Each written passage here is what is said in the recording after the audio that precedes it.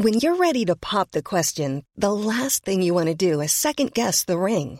At BlueNile.com, you can design a one-of-a-kind ring with the ease and convenience of shopping online. Choose your diamond and setting. When you find the one, you'll get it delivered right to your door. Go to BlueNile.com and use promo code LISTEN to get $50 off your purchase of $500 or more. That's code LISTEN at BlueNile.com for $50 off your purchase.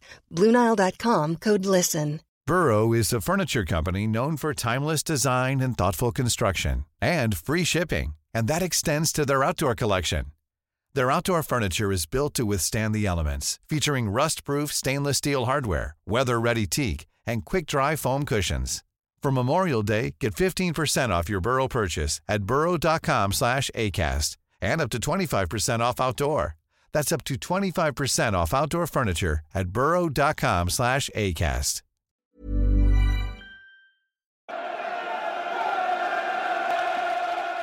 Hi everyone, it's Brian King, Millwall goalkeeper from 1967 to 1975. I spent the happiest years of my playing career at the Den, and I'd love to share some of the memories, stories and personalities with you in my new book, The Lion's King. In my time, I've met some amazing characters, including Harry Cripps, Barry Kitchener, Sir Alf Ramsey, as well as the great Gordon Banks and Lev Yashin himself. My book is packed with laughs, tears, tragedies and triumphs. So join me in my journey down Coldblow Lane and beyond. The Lion's King, available now for $19.99 at www.littlehellbooks.com.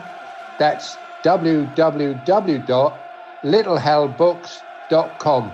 Come on, you lions.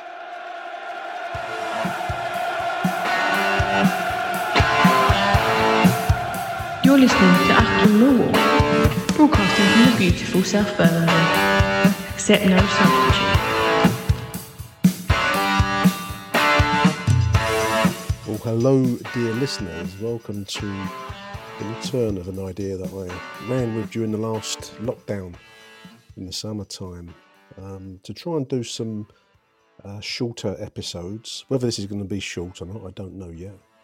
But I did some of these during the course of the summertime lockdown, where we look back in the past at various random fixtures from the past. Now, I was intending to do one of these yesterday, and circumstances got in the way of things rather, so I'm going to try and do a combo, a 2-for-1 deal. We know that you like these bog-off kind of arrangements, listeners, don't you? So you get 2 random dates for the price of 1 today, so that's always going to be good value. Now, I try to do this as an on this day kind of thing. Now, the thing with on this day approaches is not every day in the past carries, news or compulsive content. I've chosen 2 very different articles from the British Newspaper Archive, which is a fantastic resource. I don't know if you're, kind of nerdy like me and love old newspapers. I just simply love the look, the wording, the content of these old papers from the past. And I subscribe to the British Newspaper Archive. There you have it. I've confessed it to you, dear listeners. But to try and find, articles on a specific chosen day from the past, as selected by our random.org website. It doesn't always produce in-depth articles. Sometimes it just produces the pools fixtures for a single day. But we'll try and do our best with whatever we turn up for both of these days. Now, first up is a fixture from 1901. It's actually Southampton 3, Millwall 0, played on the 23rd of November 1901, which was a big year in Mill history and a big year in national history, I suppose, with the death of Queen Victoria near the start of 1901, the end of the Victorian age, the start of the brief Edwardian era, prior to the catastrophic year of 1914 that lay just 13 years ahead as this fixture took place. Now, the actual newspaper article itself comes from a publication called the Hampshire Independent. So a Hampshire newspaper, Southampton being the home club here. And it's in the Southern League, so the result finished as a bit of a thumping for Millwall, Southampton 3, Millwall 0. The Lions at this point had actually had a near-death experience. I think we've touched on this in some of the history shows that I did with Neil Fissler during the course of the summertime. There was a problem with our dockside ground. That's what was called the athletic ground, which is nowadays to be found on the same site as the Asda at Cross Harbour. Anyone that works in and around Canary Wharf can go and see the site of one of our early grounds, because it's now covered by the Asda. So next time you're buying yourself a pint of milk for the office or getting yourself a sandwich, perhaps you might wander down to Asda. You probably don't if you're working in the high finance corporate world of international, wheeling dealing. But you might find yourself near Cross Harbour Station, and that was where the athletic ground was. As the name implied, the athletic ground was a much needed facility on the island at that time, which was still highly industrialised. Docks were the driving industry of the area. And the trainer of the time, a chap we've also touched on in some of the previous history shows with Neil, Bob Hunter, was very keen on physical exercise, rightly so, of course, as a means of trying to improve people's lives and as a means also of improving the players available to Millwall Athletic Football Club, as they were called at that point. So the athletic ground literally was an athletics ground, so oval shaped, or however you describe the classical athletics track shape. It also staged events such as cycling, athletics itself. I've seen adverts for tug of war contests, all sorts of weird and wonderful stuff, as well as the football, all under the stewardship of Bob Hunter, who was a major figure that we touched on in one of the really good history shows with Neil that we did during the course of the summertime. I do recommend, if this is a subject that interests you, dear listener, then to go and check some of those out, because they're really good. And Neil's research was top. It's well worth having a listen to. The problem with the athletic ground, though, was that it was required by the dock owners company. More space was needed. The docks were in full boom. This was the height of the Empire trade, and it would come into the Isle of Dogs to be unloaded, and they needed more space, ever more space. So where the Lions, or the Dockers as they were known, they became the Lions later on, where they were located was needed by the Docks Company. Consequently, the ground was repossessed at the very end of 1900 to 101 season. So it was a real crisis. The club was left homeless after a reasonably successful period. The Lions of the South were known as one of the major clubs in English football of the time, but to be suddenly pitched homeless with no obvious alternative to be made available, because that wasn't the deal with the dock company, left the club in a situation where folding was considered. So I always think that there's a slight touch of the miraculous that we still have a football club called Millwall, because it really probably should have ended there and then on the Isle of Dogs in the early spring of 1901, when we were made homeless, and I think many of the major figures of our club's history just couldn't see a way forward. Wonderfully, a location was found, and that location, as we've mentioned a good few times over the course of our podcasts, was at what we now call Millwall Park, near the railway arches. It's now the Dockland Light Railway arches, back then an industrial railway. And literally the ground had to be hewn from what was probably fairly muddy waste ground located on the Isle of Dogs, scrap land that no one else was using, had any use for. So a huge achievement, I think, for the club to survive, financially survive, and then to physically create a football ground from scratch in the space of a close season. So we're talking about 2 months, 3 months perhaps, from the end of the athletics ground to the start of what was called then North Greenwich. No relationship to the North Greenwich where the O2 is located now, on the other side of the river, of course. Now, I don't know if you do stuff like this. I sometimes back in the normal times when you could wander around London and not worry about being locked down or under the cosh of the restrictions, the COVID restrictions. I sometimes find myself over at Millwall Park. It's one of those places where might sound a little wistful, and I apologise if I'm being wistful to you, dear listener. But sometimes I think to myself, you can close your eyes there under the railway arches and just imagine the babble of the crowd, the roar of the goals, the crunch of the tackle and the referee's whistle in what is now just Parkland.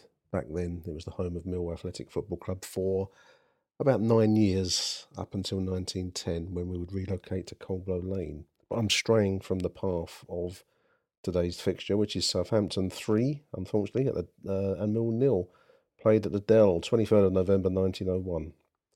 Now, one of the side effects of Millwall losing its ground, it didn't just lose its ground at that point, it also lost most of its team. These were professional players, and with every chance of the club folding in about April, May of 1901, players had to, earn money, moved on to other clubs. So the Millwall lineup at Southampton in the November, shortly after survival, shall we say, is relatively unfamiliar one to me. I mean, I don't class myself as a particular club historian. There are others out there that do that kind of thing far, far better than me. There's only one name in the Millwall team that immediately springs to recognition for me, and that's the goalkeeper, a huge figure known as Tiny Joyce, playing in goal for the Lions.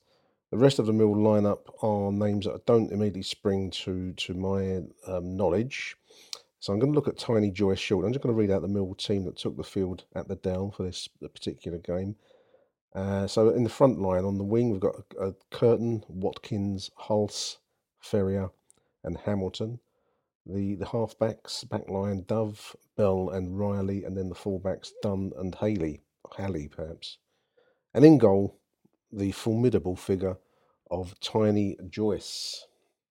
Now, once again, I will stick a link into the show that Neil and I did in the summer, because we touched on the life and times of John William Joyce, to give him his full name.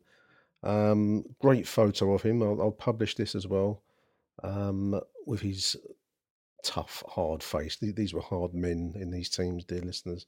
And John Tiny Joyce was a tough character, and he's staring back at me as I'm speaking to you right now. His eyes almost fixing me under his glare, so I better not say anything out of place for Tiny, because he was a big man by the standards of the day. 6'1" is reportedly standing, which I suppose gives you a sense of the I'm going to touch on a bit of politics now, God, but the poverty of the day. For a man of 6'1" to be classed as a large, a giant, so hence the reverse nickname of Tiny, described in an article as having a ponderous size, it just gives you a clue on how big most men of the time were. Now I'm going to read you a piece. I won't read it all. It's a piece from the Athletic News, I believe, written a few years before, so probably in the late 1890s, regarding John William Joyce, known as Tiny, as it says here. The reason for the sobriquet, great word, I might use that more often. The reason of the sobriquet is because he is not tiny, okay? He is as strong as a horse, the Athletic News says, a giant, lusty, vigorous, over 6 feet high, and weighs close upon 16 stone. Free and easy, almost happy-go-lucky, you smile at this modern Hercules as he answers to the nickname of Tiny, the suggestion of a puny stripling, but obviously a man of some size. But then colloquialisms used in the world of sport generally smack of the Gilbertian. I'm taking that to mean Gilbert and Sullivan. That one has got past me. I'm presuming Gilbert and Sullivan. This is almost poetic, this stuff. There is, too, an elasticity in the expressions of the enthusiast that is at times far beyond the comprehension of the layman. For instance, to speak of the Lions of the South is to speak of Millwall, and when Leo the lion, is not ominously wagging of his tail when he is suffering from recovery, as he is at the moment, His Majesty is a tame docker, or by way of change, a bonny boy blue. I don't know what that's all about. I'm just reading it as it is. That each term is synonymous with Millwall, and at the Isle of Dogs, Tiny stands for the ponderous Joyce. Millwall's goalkeeper is quite a character. Like many others who guard the citadel and prevent the capitulation of the fortress, more football phraseology, he has peculiarities all of his own. Apologies, I'm trying to read this as it's written, so some of it sounds a bit stumbly, so, forgive me. Money back guarantee, etc. There's a quote here from Tiny. He says, "I play football, I keep goal, I am happy, comfortable and contented." This is what I feel. Oh no, it's not a quote. It's what I feel sure what Joyce would say if you were asked questions about his career. He is what one would call a natural young man, one who never alters.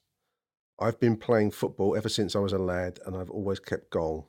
I think that's another made-up quote. I think they didn't actually interview him. They just make quotes up to what they think he would say. And that's a technique I'm going to try and employ more often. Saves a lot of hassle, I reckon. Yes, it is. In each sentence, these are the things he would use to sum up his career, this writer says. It's a great technique. I like this. Tiny is the type of man who, when placed in a certain position, would quietly and conscientiously strive to do his best. If he failed, it would not be his fault.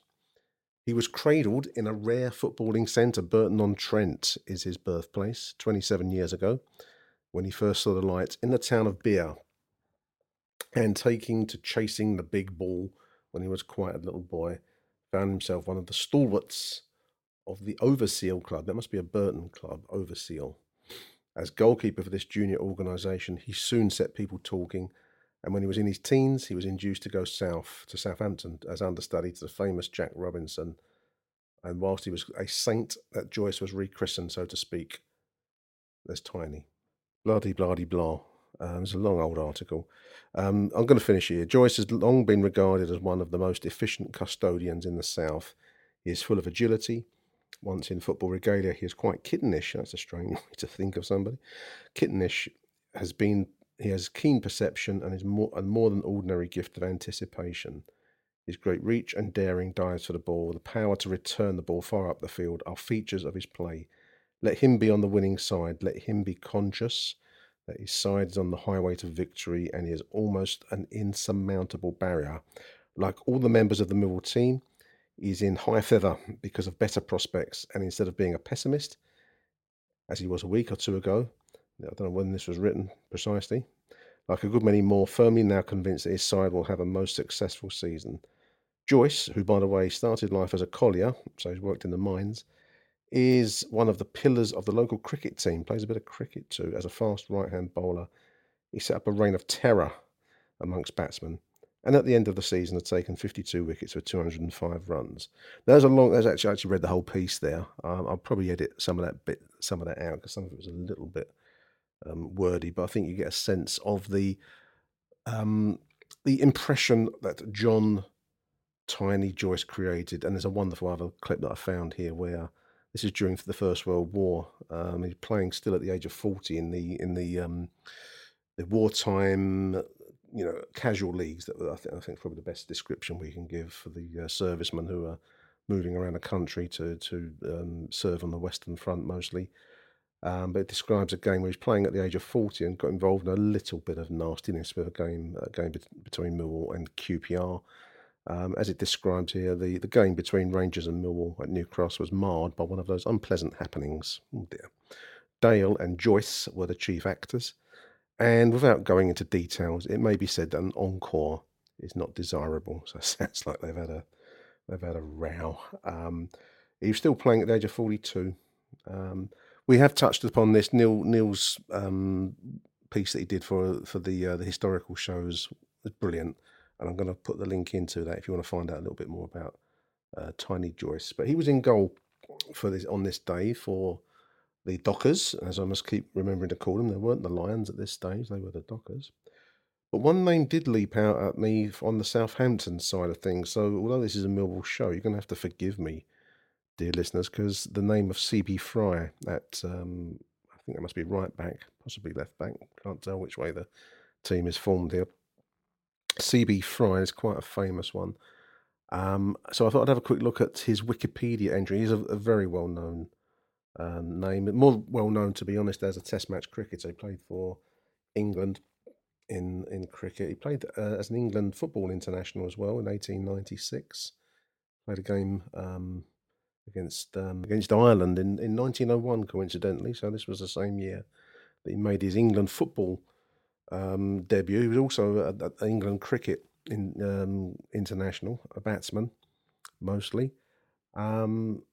Quite a colourful figure. I mean, this when you go back to these Victorian sportsmen, public school, he was not from the working classes like our own Tiny that we've just heard about.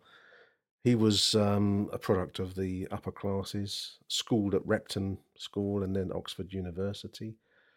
But some sportsmen, I mean, it has to be said that he played for Surrey, England, a Test match batting average of 32.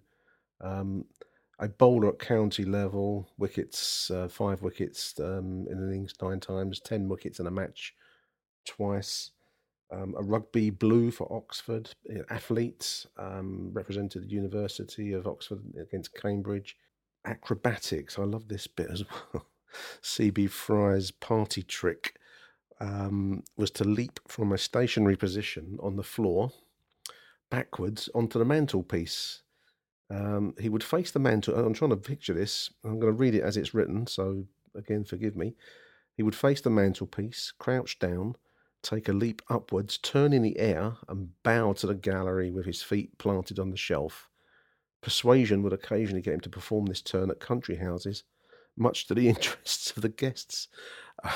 I'd love to see that. Somehow he's leapt onto the mantelpiece from a standing start and done a somersault in the air.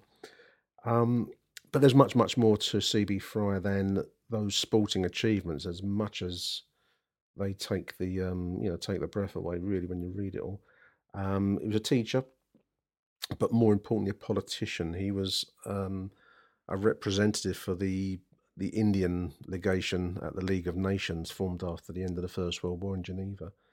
He assisted his former Sussex cricket teammate Ranjit Singh. He assisted him here as the Indian legation at in Geneva for the League of Nations. He was reputedly, no one can really say whether this is true, he reputedly offered the throne of Albania, so he could have become king of Albania, which he reportedly turned down for reasons that they don't really go into here, and stood as a Liberal candidate in a number of elections during the 1920s. One interesting thing, journalist as well, I should add that.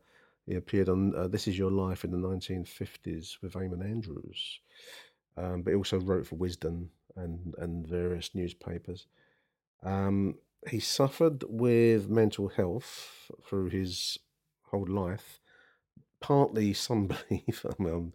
Thankfully, he's not alive, so I don't think whether he's liable or not. I don't know. But his wife was some fierce battle axe. He married Beatrice Holm Sumner, daughter of Arthur Holm Sumner of Hatchlands Park in Guildford.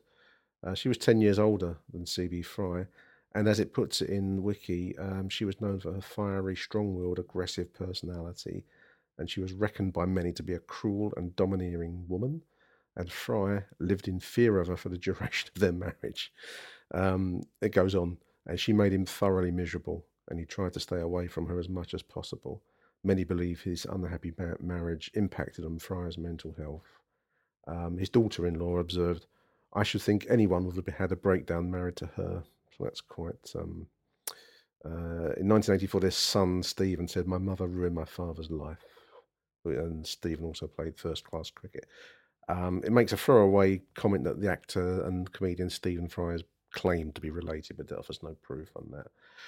So, an odd life. C.B. Fry playing for Southampton in the fullback position. He only played for Southampton for 16 games, 1900 to 1902, then very, very briefly for Pompey, with one England cap in 1901. A major character.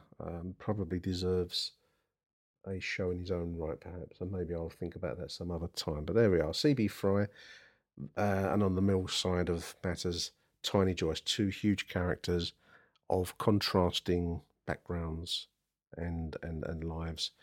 Now, this was in the Southern League, this fixture. The Dockers, The Dockers finished third that season. Sixth, forgive me. Southampton finished third on the 42 points, just edged out on goal ratio, as they used in this particular league, from Tottenham, the winning team being Portsmouth.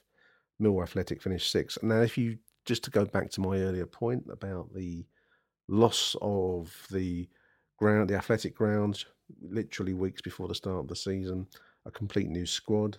I've already touched on the unfamiliarity of many of those names, but that's a massive achievement to finish in sixth position. It is the burning spirit of Millwall that season, and I will offer up that team, those men, as others have been on occasions over the years since, saviours of our club. So there we are. I'm going to close that there. That's Millwall losing at Southampton by 3-0 on the 23rd of November, 1901, thanks to the Hampshire Independent. And I have to mention the great advert for Lipton's famous cocoa, which they say is strengthening, nourishing, and invigorating, each word getting another exclamation mark. Prices which defy competition. What great adverts they have. Part of the joy of looking at old newspapers, dear listeners, is the old adverts. So I'm going to close that game there. Southampton 3, Millwall 0, 23rd of October 1901 in the Southern League. Millions of people have lost weight with personalized plans from Noom. Like Evan, who can't stand salads and still lost 50 pounds. Salads generally for most people are the easy button, right? For me, that wasn't an option. I never really was a salad guy. That's just not who I am. But Noom worked for me. Get your personalized plan today at Noom.com. Real Noom user compensated to provide their story. In 4 weeks, the typical Noom user can expect to lose 1 to 2 pounds per week. Individual results may vary. I'm Sandra, and I'm just the professional your small business was looking for. But you didn't hire me because you didn't use LinkedIn Jobs. LinkedIn has professionals you can't find anywhere else, including those who aren't actively looking for a new job, but might be open to the perfect role, like me. In a given month, over 70% of LinkedIn users don't visit other leading job sites. So if you're not looking on LinkedIn, you'll miss out on great candidates like Sandra. Start hiring professionals like a professional. Post your free job on linkedin.com/people today. Burrow's furniture is built for the way you live.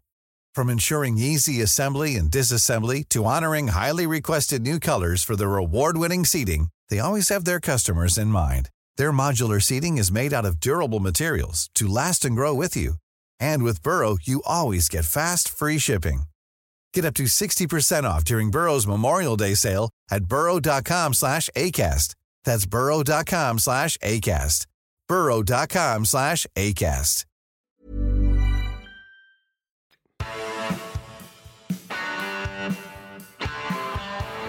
You're listening to After Millwall.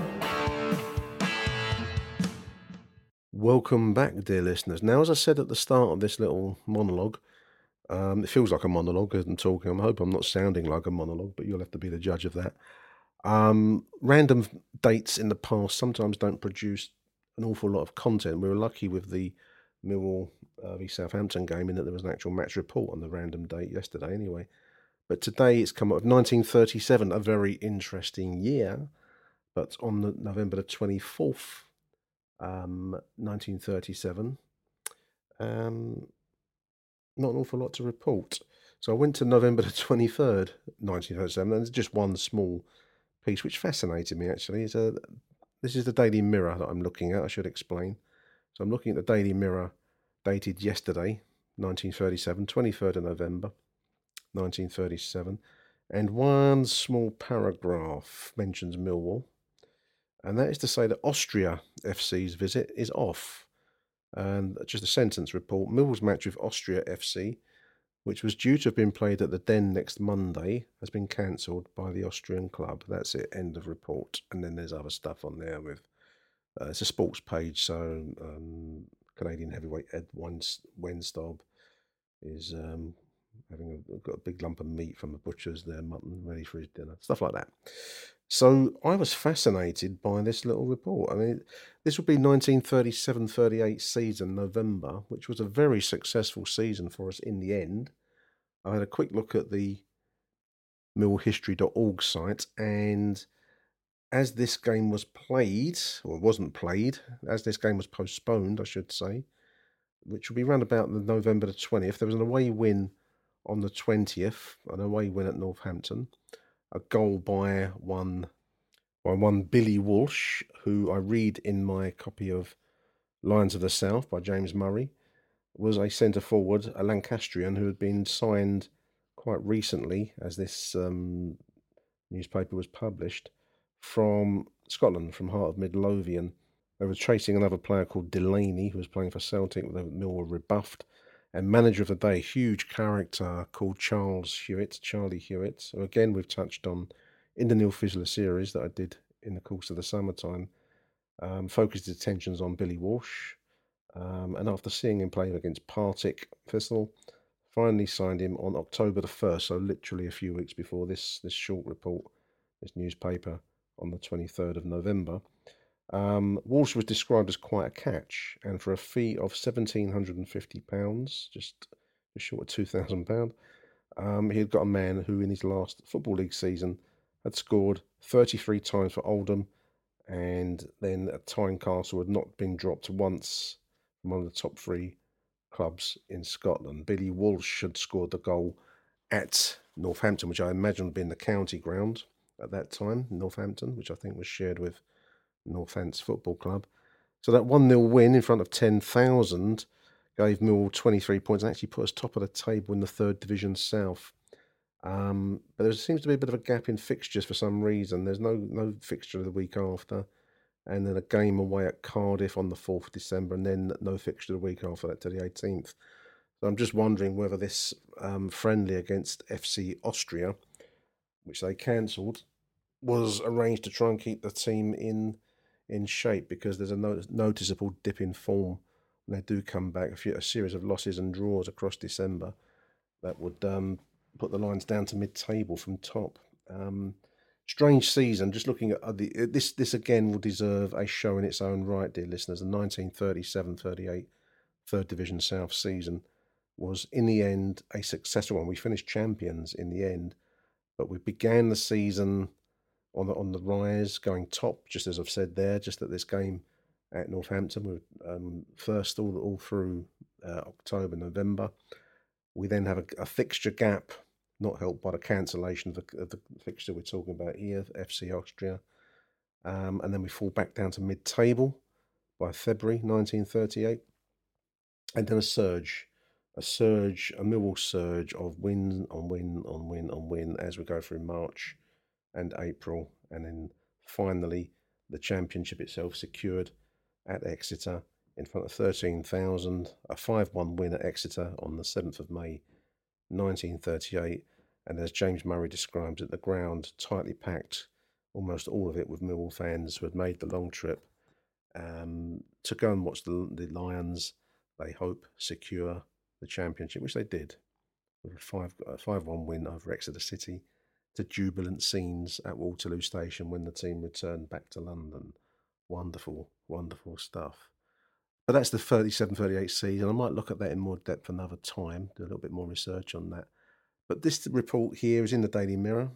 Mill's match with Austria FC was to have been played at the Den next Monday and has been cancelled by the Austrian club. Now, we don't get any clues to why they've cancelled, but I thought I'd take a look at Austria, which I take to mean Austria Vienna, known in the Austrian regions and German-speaking countries, actually, just as Austria. We probably call it Austria Vienna. This would have been a tumultuous time in Austrian history. The Anschluss, the absorption by Nazi Germany, would follow in 1938. There was a lot of agitation amongst the left and right in Austria at this time.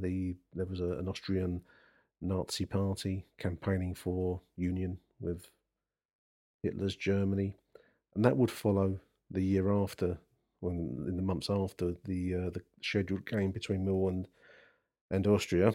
Who knows what caused them to not be able to make this particular game? I can only speculate that tumult was, running the streets of Vienna at this point. Austria apparently are known as a Judenclub, which means in German taunts the Jewish club. So one can only imagine that it would have been an easy time in the lead up to what we now call Anschluss, the annexation of Austria. It's a strange thing to be talking about these subjects in the context of football, but life goes on whilst great events unfold. The Austria side were quite a powerful team in 1930s football, and I'm just reading the Wikipedia here. I don't know this. I'm reading this. Winners of a competition called the Mitropa Cup, which was a kind of an early forerunner of the European Cup, and then now the Champions League. They mentioned the star of their side, who probably would have been a man expected to have come to play at the Den. Matthias Sindelar, subsequently voted in 1998 as Austria's greatest footballer. He actually, I believe, committed suicide, maybe not, or was it something darker? In 1939, 23rd of January 1939, carbon monoxide poisoning he died of in his apartment, having refused to play for the new combined German and Austrian national team, citing injury and wanting to retire from international football. He met his end. Unresolved, I think, is the way that it's described here, and I think we can probably all draw our own conclusions. Austria Vienna, during the course of the union with Nazi Germany, became renamed as Sport Club Ostmark Wien as an attempt to Germanise it, but it was actually reverted to its Austrian name, Austria Vienna, shortly afterwards, actually quite bravely in 1938. They play in a violet, kind of all violet colour here. So no fixture to report on there. I hope, though, in the context of the events in the wider world, that you find that little scrap of information in the Daily Mirror of the 23rd of November 1937 interesting. I always think that football is there, and then history goes on around us constantly, as it did in these times here too. So I'm going to call it quits there. That's 2 games for the price of one. It was one non-game, I suppose, and 1 game. I hope you found this interesting. I hope you found it, something that you might want me to carry on. Do let me know. Really do appreciate any feedback we get. Even when you get odd-bod reviews on Apple, I do appreciate every bit of feedback that we get. If nothing else, it gives me a laugh, and you get good, bad, and indifferent reviews. But I appreciate it. So let me know what you think of these shows. If you want to hear any more, I'm happy to try and do them more often. And if you don't like it, then please do let me know. I'm not precious about this kind of stuff. So there we are. That closes the Daily Mirror, 23rd of November 1937. Austria FC are not going to be coming to the Den next Monday. Thank you for listening, dear listeners. For the moment, that's Arrivederci. We'll be back after the Reading game with Harry and Michael Avery and the Mill Fan Show. Until then, bye for now. Thank you for listening to Aston Millwall. If you enjoyed the show, please head over to Apple Podcasts and leave us a cheeky little review. Arrivederci Millwall. Till next time.